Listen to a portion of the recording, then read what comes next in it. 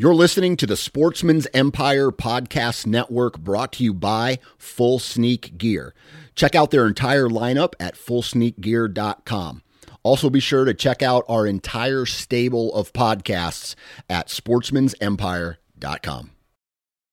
Go Wild is a free social community created for and by hunters. This means that unlike mainstream social media, your trophy pictures won't be censored. They're encouraged. As you spend time on Go Wild, you will earn awesome rewards such as gift cards, free swag, and big discounts on brands like Garmin and Vortex. You will even earn $10 just for signing up. Visit downloadgowild.com and sign up today.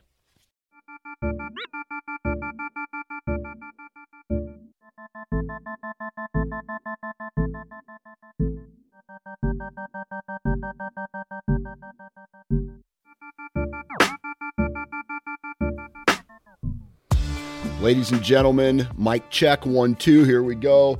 Welcome to another edition of the Nine Finger Chronicles podcast. And I got some stuff that I want to fill you in on, and then we're going to do a commercial slot, and then I'm going to get into the rut and what I feel is going to be going down from now until I don't know, the end of the rut. And so basically this episode is going to be about the rut and my opinions on the rut, which for some reason, people, especially in this community, if you go against the grain on anything, right, you seem like some kind of outcast. But if somebody with a television show says something, it's got to be true, because look at what they do, right? It's got to be true. And so I feel like, again, and I've said this a million times on this podcast, but it's like you listen to these people because they're popular and not because it relates to what you're doing.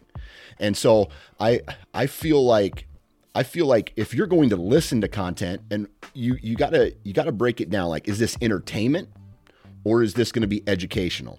And what I mean by educational, I mean, is it relatable to how I hunt? Now, if you hunt, let's say, if you hear me talking, my goal is to open our minds. It's not necessarily to say, hey, I need to do what Dan Johnson is doing.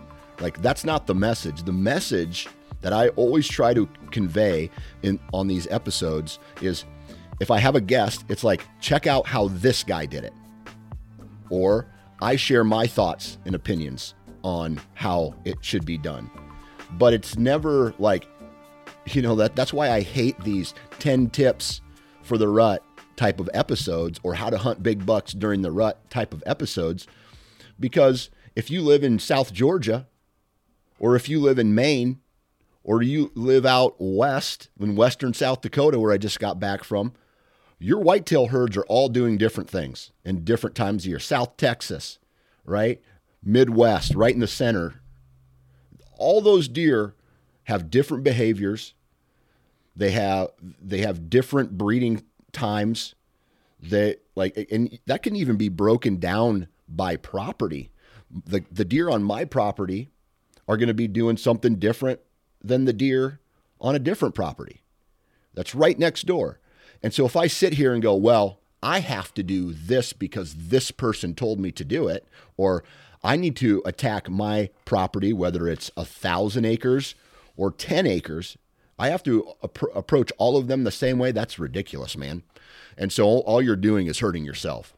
And so if you want to become a better deer hunter, there's only one, in my opinion, one way to do it, and that is immerse yourself in the properties that you have access to hunt, and scout it and hunt it and absorb the information that the deer give you, whether that's trail cameras, sightings, deer behavior throughout the entire year, that including the off season, the summertime. A lot of people, once season is over, will say, oh man, what am I going to do today? I'm going to go turn into watching football now, or, hunting season's over, or I'm going to do, whatever it is. And I do that too, but I also understand the properties that I hunt. All right. That's kind of like my soapbox deal there for a second. It really comes down to the principles, right? It's the principles of these properties that it's the principles really. And so the principles, and as far as strategy is concerned, on how you attack your properties. The cool thing about principles and not actually me telling, hey, you need to be in a staging area. Well, I don't know if I have a staging area. Well, then you got to be in a downwind of a bedding. Well, I only have one bedding. It's hard to access. Blah. So, but it's principles. You can hear someone talk about it, or hear me talk about it, or a guest, or someone who knows what they're doing, and then say, okay, how can I apply what they're talking about to my property? And it's principles, right?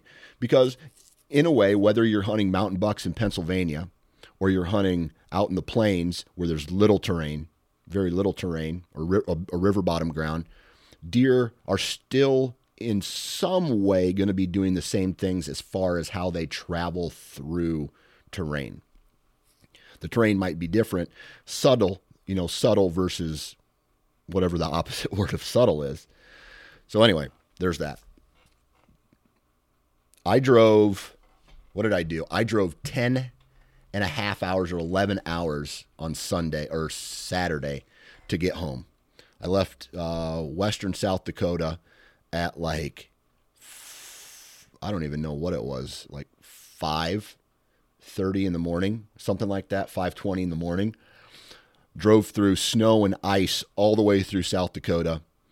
It let up for a little bit in Minnesota. And then when I dropped down into Iowa, I ran into the same system again. Lots of wind. And what I'm going to do here is I'll eventually recap my mule deer hunt. It was fun, man. I had an absolute blast, and I plan on doing it every year until I can't walk. I love it. I haven't found success yet. I did not find success this year, but I got really close on an absolute giant, and I messed up.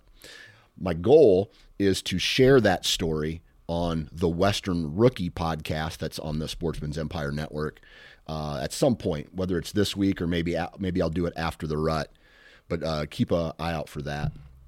Also, what else? Anyway, I drove 11 hours home, okay?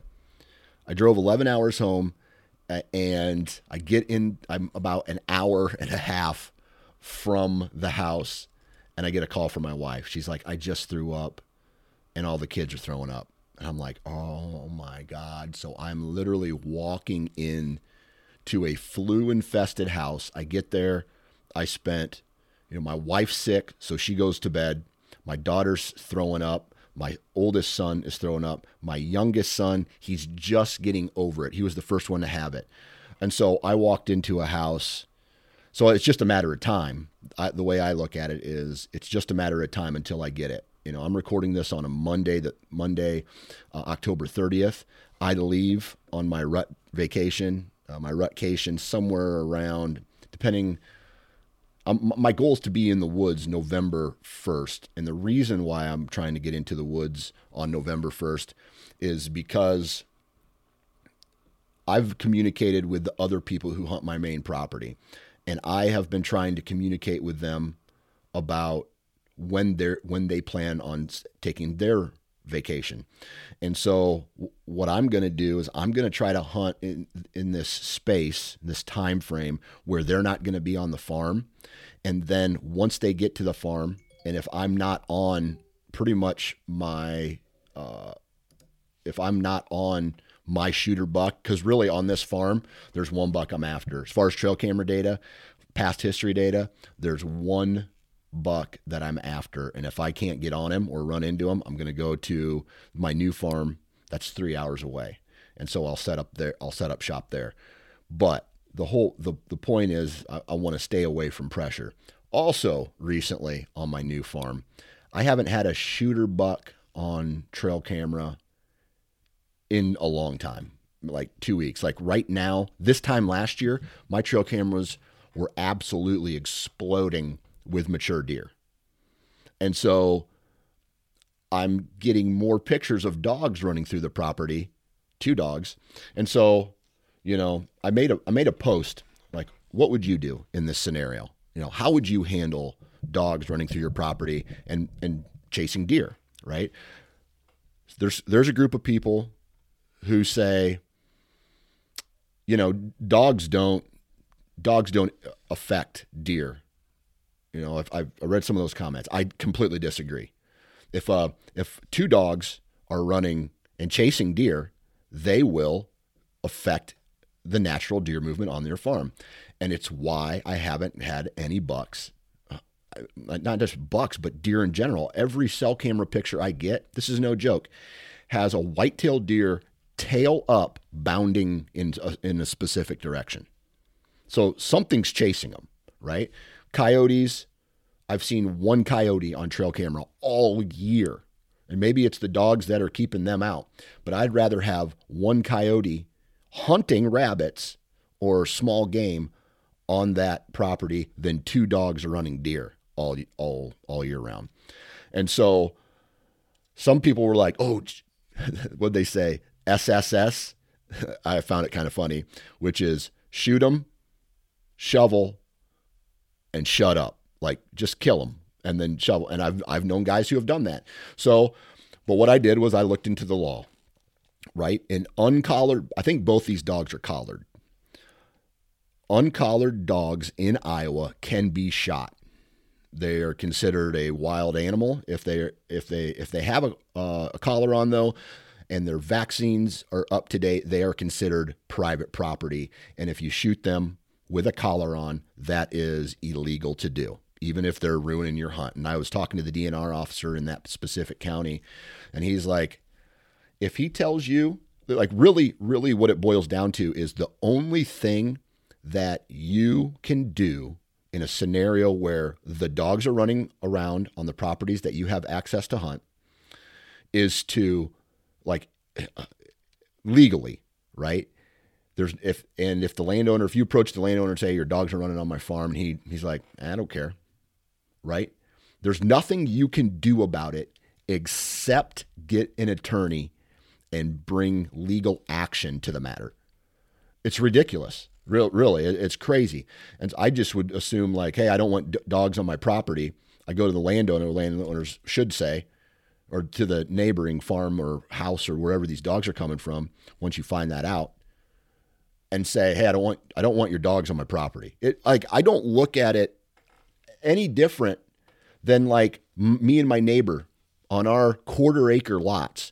If their dog comes across the property line and shits on my yard, that's an issue to me, right? I don't want more dog shit in my yard, especially in an area of my yard where my dog doesn't shit. And so I got this little dog. I can easily pick up its crap. Neighbors, they have 3 dogs, and they're all huge, right? And so they take big, fat, juicy dumps, and I don't like stepping in them when I'm mowing the lawn. I don't like just cleaning up dog crap in general, right? So, but I should be able to go to them and just be like, hey, but technically, that's not illegal, or that there's nothing that I can do about that scenario unless I bring legal action to it.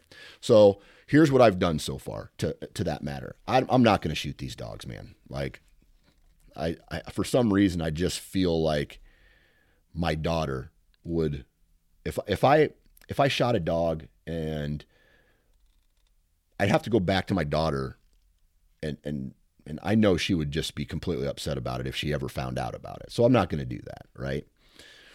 So I contacted. I'm doing what I feel is the proper routes. I am going through the DNR officer in that county, and luckily he knew some of the one of the landowners that borders this farm, and so he reached out to him. That landowner said, hey, those aren't my dogs, they're the dogs from across the street.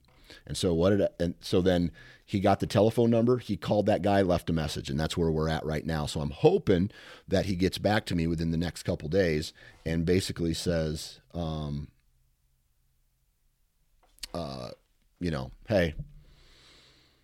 I'm going to keep my dogs in, no problem. And then it's all settled, right? It's all settled. I just don't want those dogs running because I live 3 hours away. And if I am going to drive 3 hours, sit in a tree stand, spend money on, if it's cold, if it's extremely cold, spend money on a hotel room, spend money on gas, go down there and sit there and watch the birds. I'm not interested in that. I'm going down there because I want a big mature whitetail, period. That's why I do what I do. And so it sucks. It sucks to have to go through this and going through this method, but it's the right way to do it. And I'm hoping that the dogs don't show up on trail camera anymore, and it's all taken care of, and then all is well in the universe. Other than that, I'm trying to think of if there's any other updates that I need to fill you in on. If you're watching this on YouTube, the hat that I am wearing is the new full sneak. I'm going to get closer to the camera here. That's the new full sneak stocking cap. I don't remember what I called it. Maybe it's just the full sneak stocking cap, but it's the first one. It's warm. It's badass. The logo on it is like a leather patch. It's badass. Go to fullsneakgear.com and check out the t-shirts, the hats. That's where you can find the Nine Finger Chronicles hat. Anyway, by the time the rut's over, all of the clothes should be manufactured. And then if you've already placed an order, I should be getting it out. But I'm probably going to have a Black Friday sale. I'm going to try to have some hoodies and some other goodies ready for the shotgun season. I'm just thinking out loud, maybe a regular, like a baseball hat with this logo on it, and another blaze orange style of this stocking cap for those guys who, do rifle or shotgun season. So keep an eye out, fullsneakgear.com. Now we got to do the rest of the commercials here. I'm just going to fly through these real quick.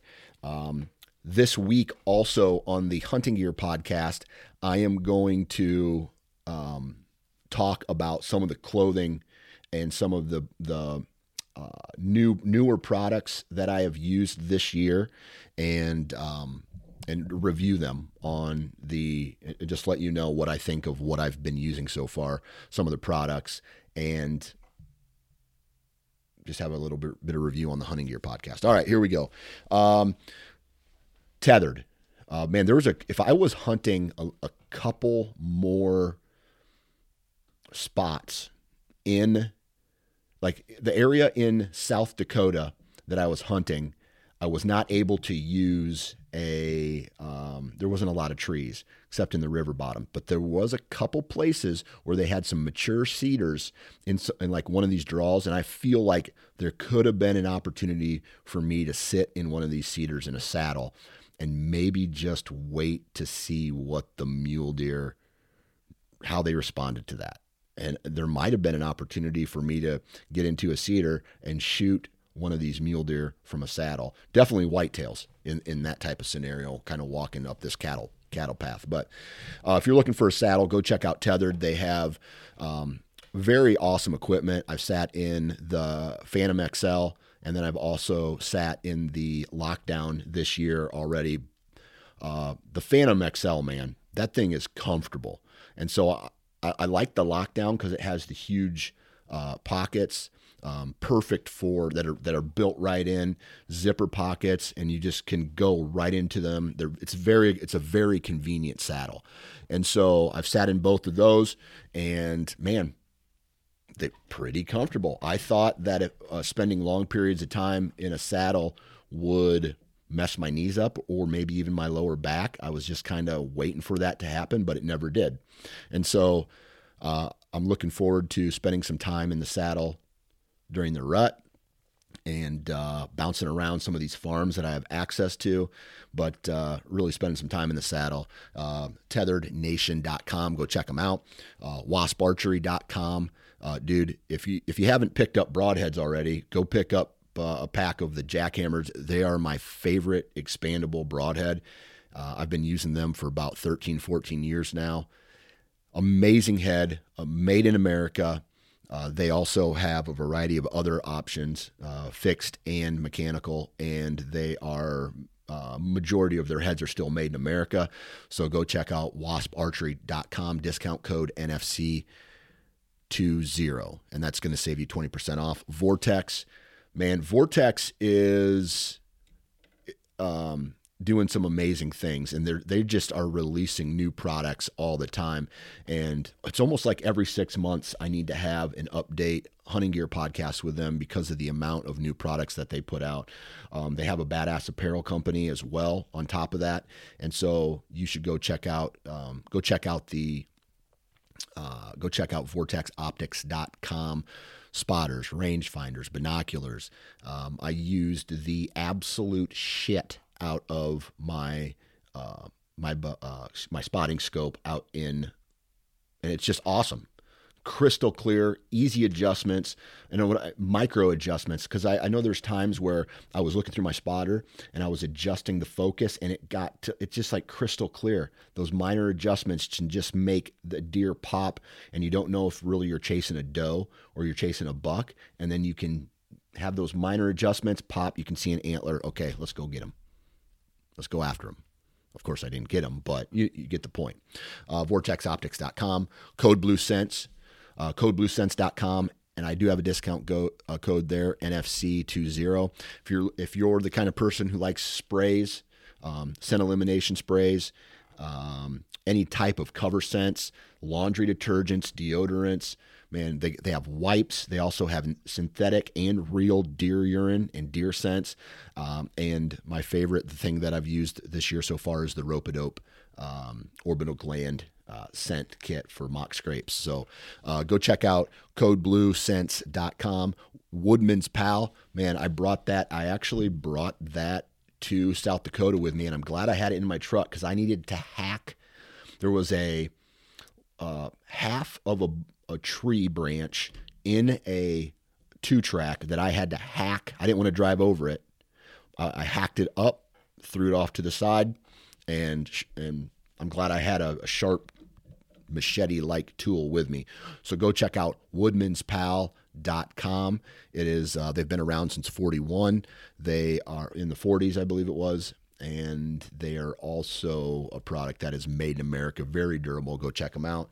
And last but not least, Huntworth, they are having a huge, absolutely huge sale right now, site-wide on their, let me pull up their website real quick just so I can make sure. Huntworth Clothing. Pull this up. There's a huge, just go to huntworthgear.com. I don't know if it's still going on, but I thought it was up until the rut that they were running this special. It could be done. Here we go. What's it say here? Huntworth Clothing. Use code HNT20CT at checkout. I think that's it. HNT20CT, or do that one. I don't know if I have one, but I think I'm just dragging on. Anyway, go check out Huntworth. They're running a sale. Other than that, man, good vibes, right?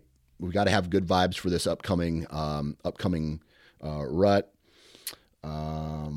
Oh yeah, by the way, Huntworth. I forgot this. I'm going to be talking about Huntworth on the Hunting Gear podcast here pretty soon. What I like about their products and some other things, because I've hunted a while now in their clothing this year, and I just want to let people know about it. All right, there's that.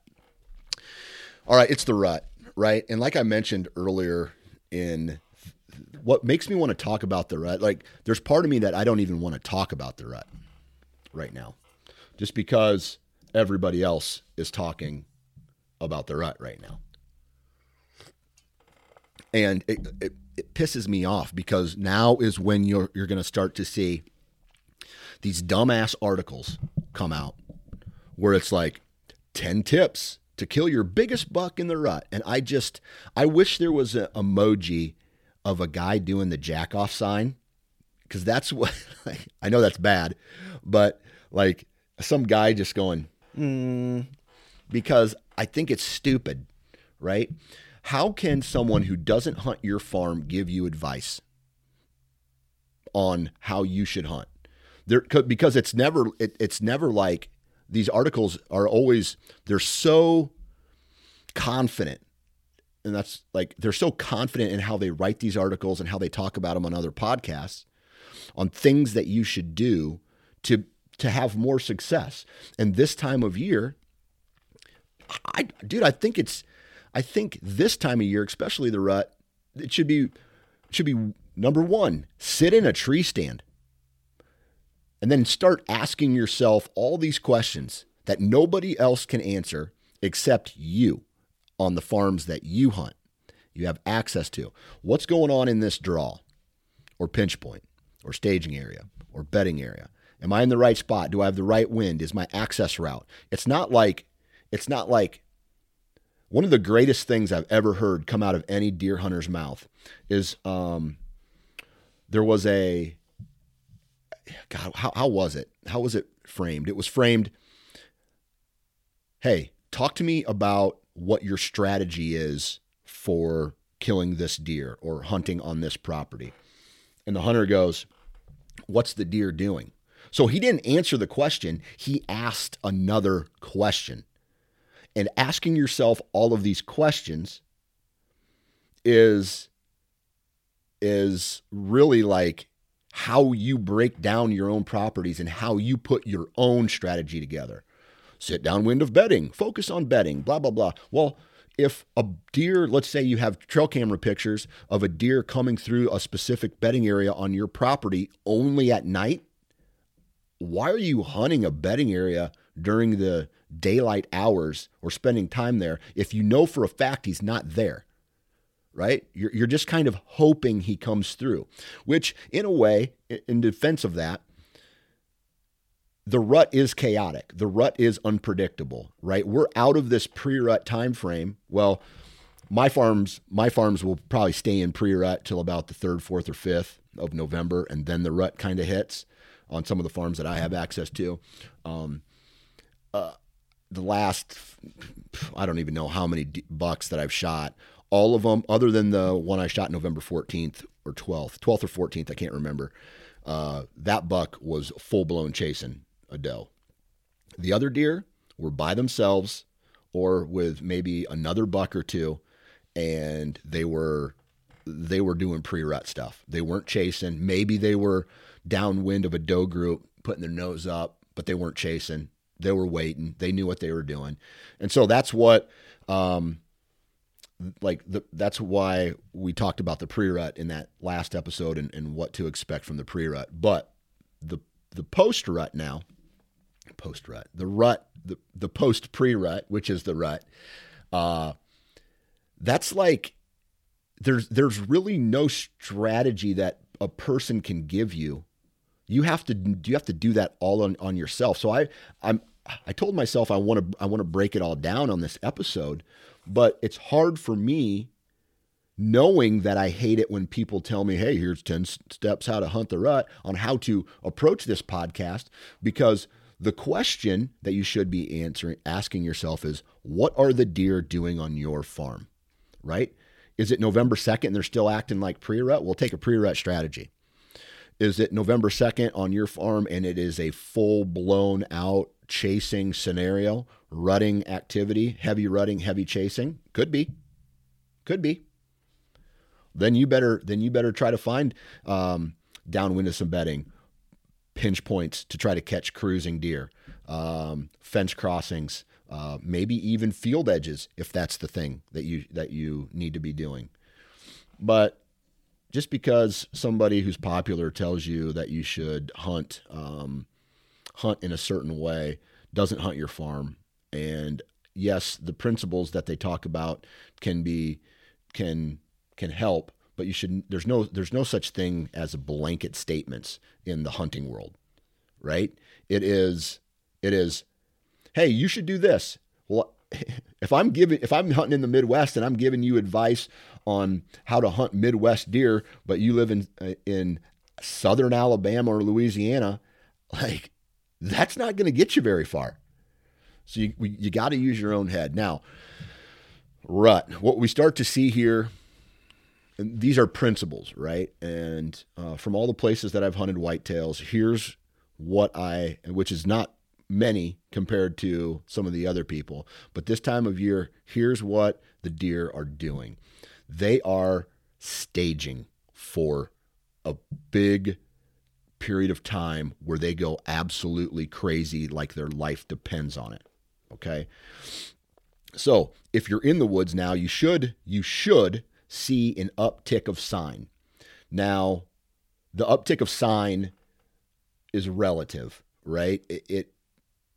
It's not going to be like one day you're going to walk into the woods where you've never seen sign before and see a scrape under every tree and a rub on every tree, right? That's not necessarily how it works, because there's going to come a time where the sign activity is going to increase, and this is what I've noticed. Even minimally, it's going to increase, and then it's going to almost stop. And they'll probably hit scrapes, because scrapes are kind of off and on.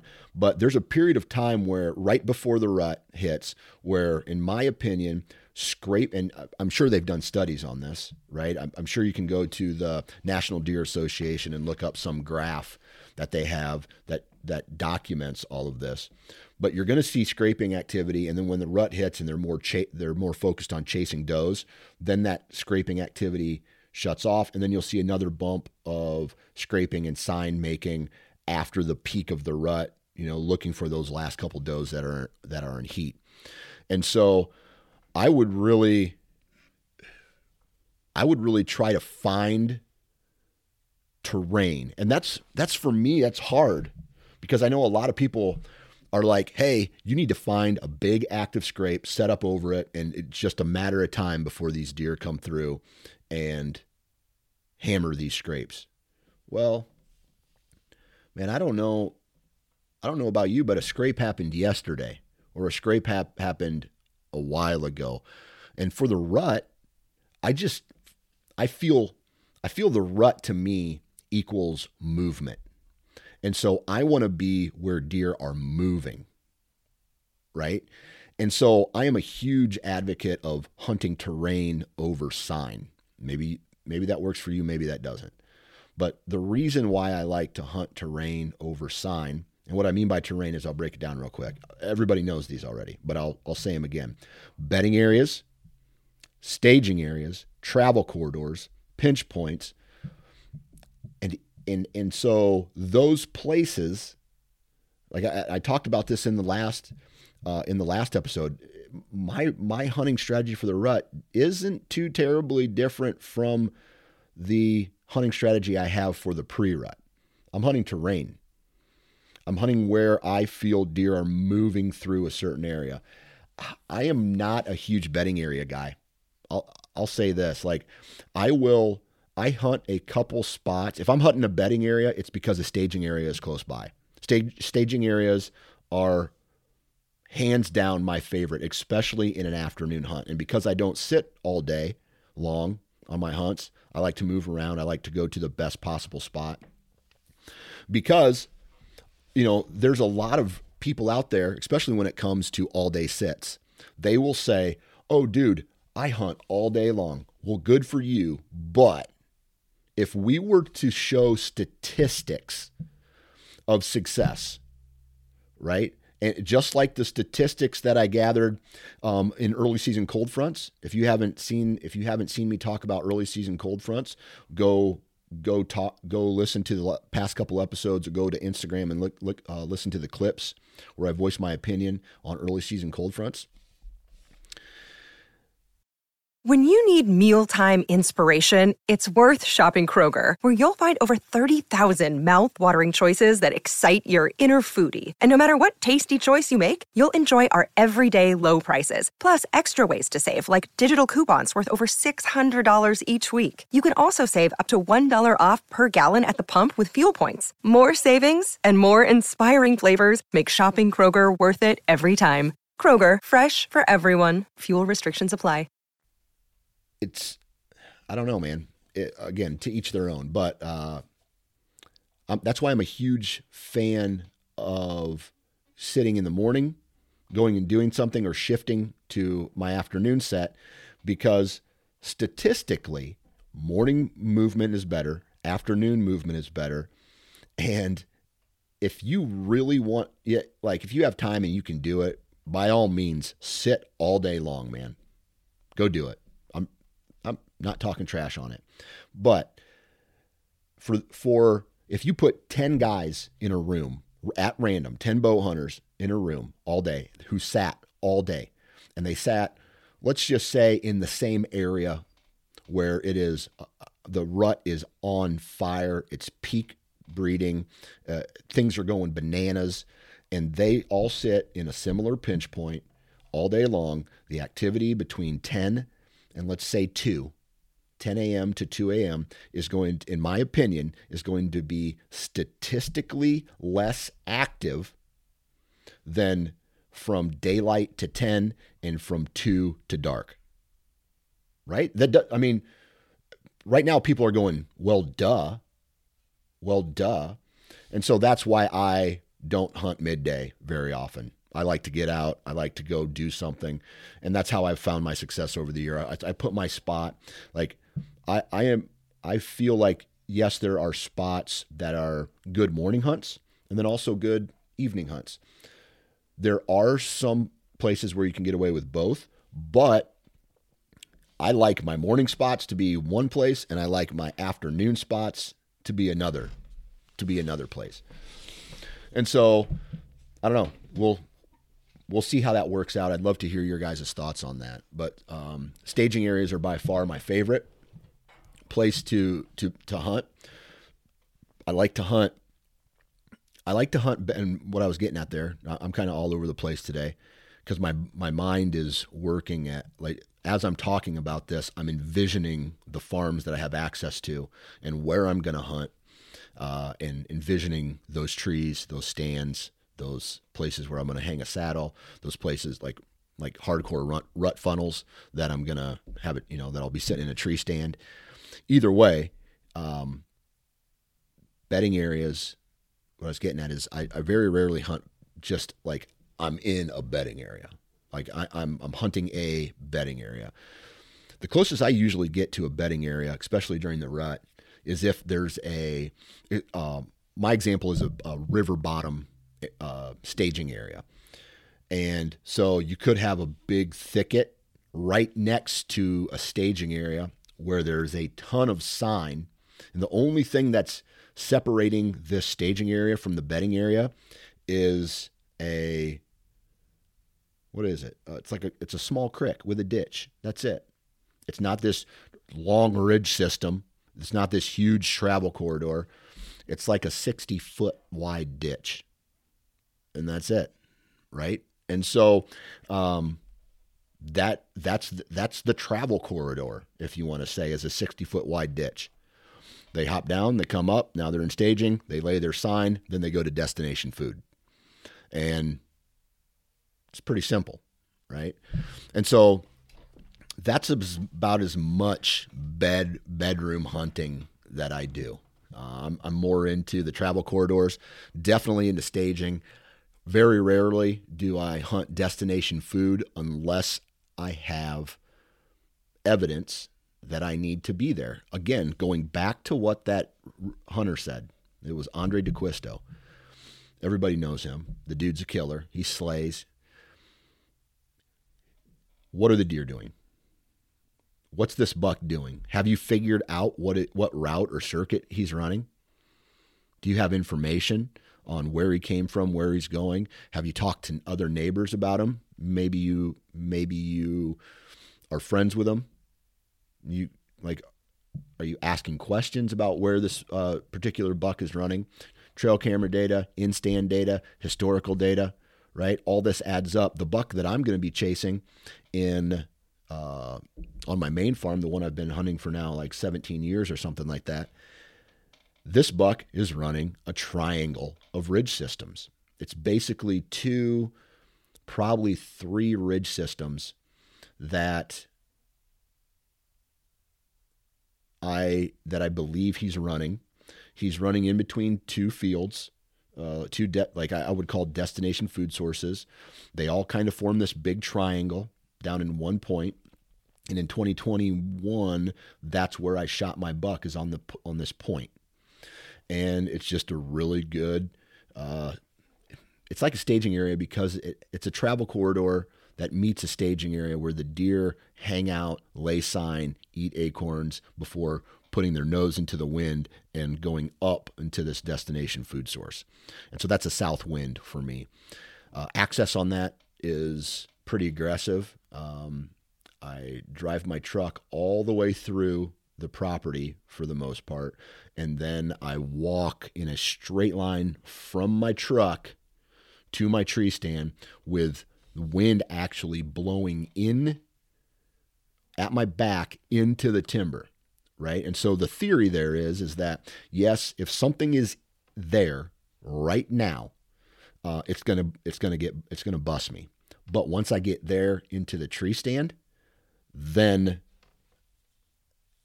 thermals are going to pull up.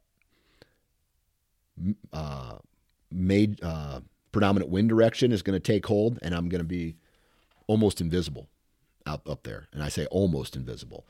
And dude, I really like that strategy. I really like having wind blowing into the timber, because let's talk about this for a moment. If you're hunting a bedding area, deer are going to be bedded down in this area, or it's a hangout place for deer. Travel corridors, staging areas, they're a hangout during daylight hours, but not during that 10 to 2 time frame that I've talked about earlier, right? Yeah, deer are really on their feet, but are they really just going back and forth and back and forth? Like, getting busted by deer happens and can happen a lot. But if you have a really good access route, you can be and know where deer are at certain times of day. You can get really aggressive with your access route, blowing scent right into a specific area, knowing that you climb up into a tree, your scent blows over everything else or through everything else, or whatever the situation may be. Everything upwind of you is going to eventually just get blown out. Your scent, you might have a little bit of ground scent, but more than likely by the time a deer does come through, you're just going to be like, okay, well, it's not a threat. Don't need it. Don't need to worry about it, because, yeah, I may sniff something, but I don't know what it is. I'm a huge fan of, especially on my access routes, I do use nose jammer on my boots and clothing. Get up in a tree, I do have an ozonics. I do use an ozonics, and I do treat my clothing with ozonics, and I feel that helps.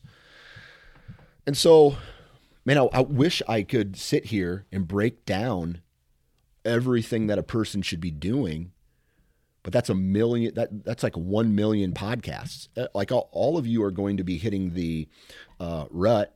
You're going to be spending vacation days. You just have to be really smart about it. Okay? Take the risks when you feel risks are warranted, but outside of that, play it cool. If you don't know anything about what the deer are doing in a said property, observation sits. They don't hurt. They can only help if you do it right. Make sure you're looking at your mapping app.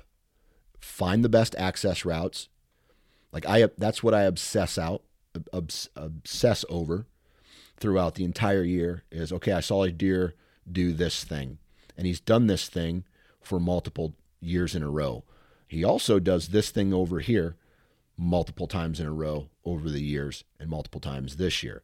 How do I access between these 2 points, or in this terrain feature, or in this shape of area that this buck has shown up in, and put myself in the best position? How do I do that?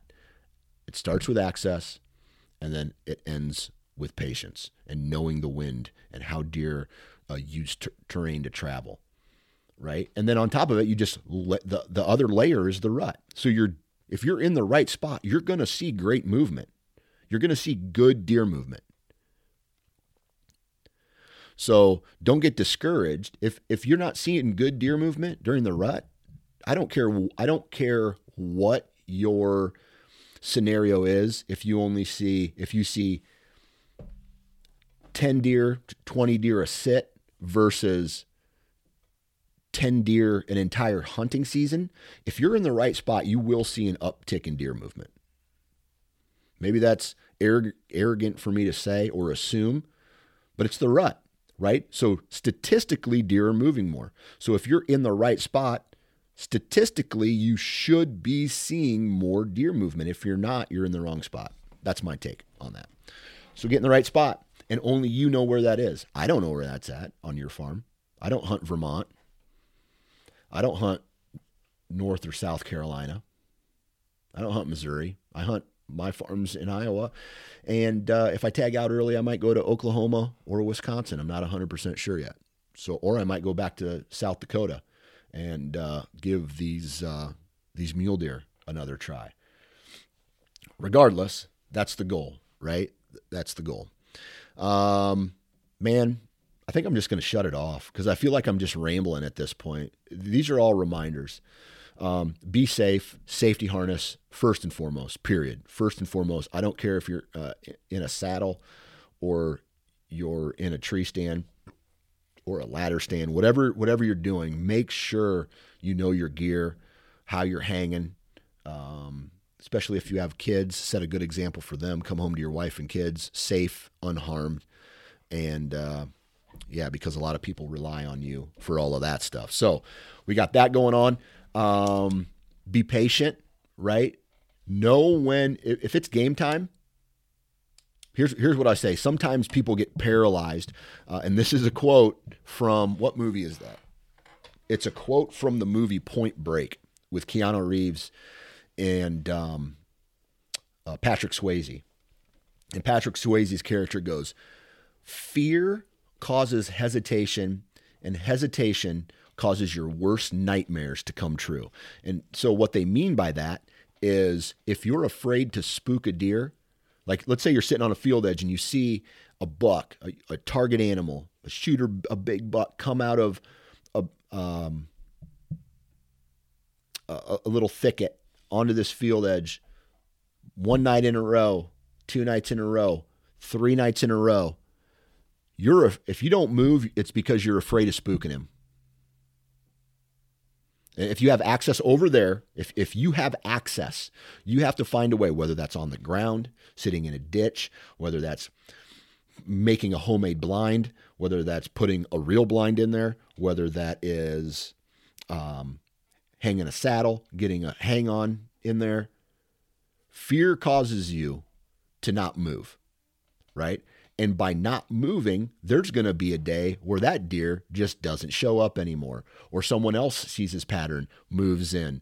And so don't let the fear cause you to hesitate in your decision making. Be aggressive when you need to be, right? And sometimes you can be aggressive standing by too. You're just like, I'm going to go check trail gamers today. I saw him. He went into a neighboring farm. There's no need for me to be in a tree right now. Maybe something else comes up, but if he's a target animal, these bonus bucks very rarely show up, in my opinion. They might, but that's usually later in the rut after peak breeding. The bonus bucks start to show up. A buck from a different farm that's a couple miles away. Again, like I just have to keep saying my opinion, my experience. But don't let the fear of failure cause you to hesitate into making a decision that needs to be made right now. And then the next thing you know, you're sitting in the same tree stand on the last day of the hunt, wishing that you would have moved 3 days ago to get a crack at this deer. That was, in all honesty, that was the biggest problem that I had, I would say, previous to 2006. I guess it would be in the 2006 to 2015 timeframe for me, was watching deer do the same thing multiple days in a row and then just trying to call him in or wish him in, basically. And the only thing that happened was me watching this buck and not drawing back on him. And so get aggressive when you need to be safe, have fun. Huge shout out to Tethered, Wasp, Vortex, Code Blue, Woodman's Pal, Huntworth, and of course, Full Sneak Gear. Man, I hope each and every one of you find success. I want you guys, just like I did last year, I want you guys to hit me with the "I fucking did it" Instagram messages that you guys have been sending me. I absolutely love seeing those. Don't care if it's a spike. Don't care if it's a doe. I don't care if you're by yourself and you're a hardcore grinder or if you're a weekend warrior. Hit me up with those success picks, man. And a success pick doesn't even need to be a deer, man. Just you and your kid in a tree stand, or you in a tree stand, or you and your wife, or you walking in the woods. This time of year is my favorite time of year, regardless of it's deer hunting. Regardless of if it's deer hunting, I love the fall. It's my favorite time of the year. If I wasn't a bow hunter, I'd be fishing. If I wasn't a fisherman, I'd be doing ducks or trapping or something. But yeah, I'm excited. I'm excited for everybody. So good vibes in, good vibes out, and man, good vibes, man. Good vibes.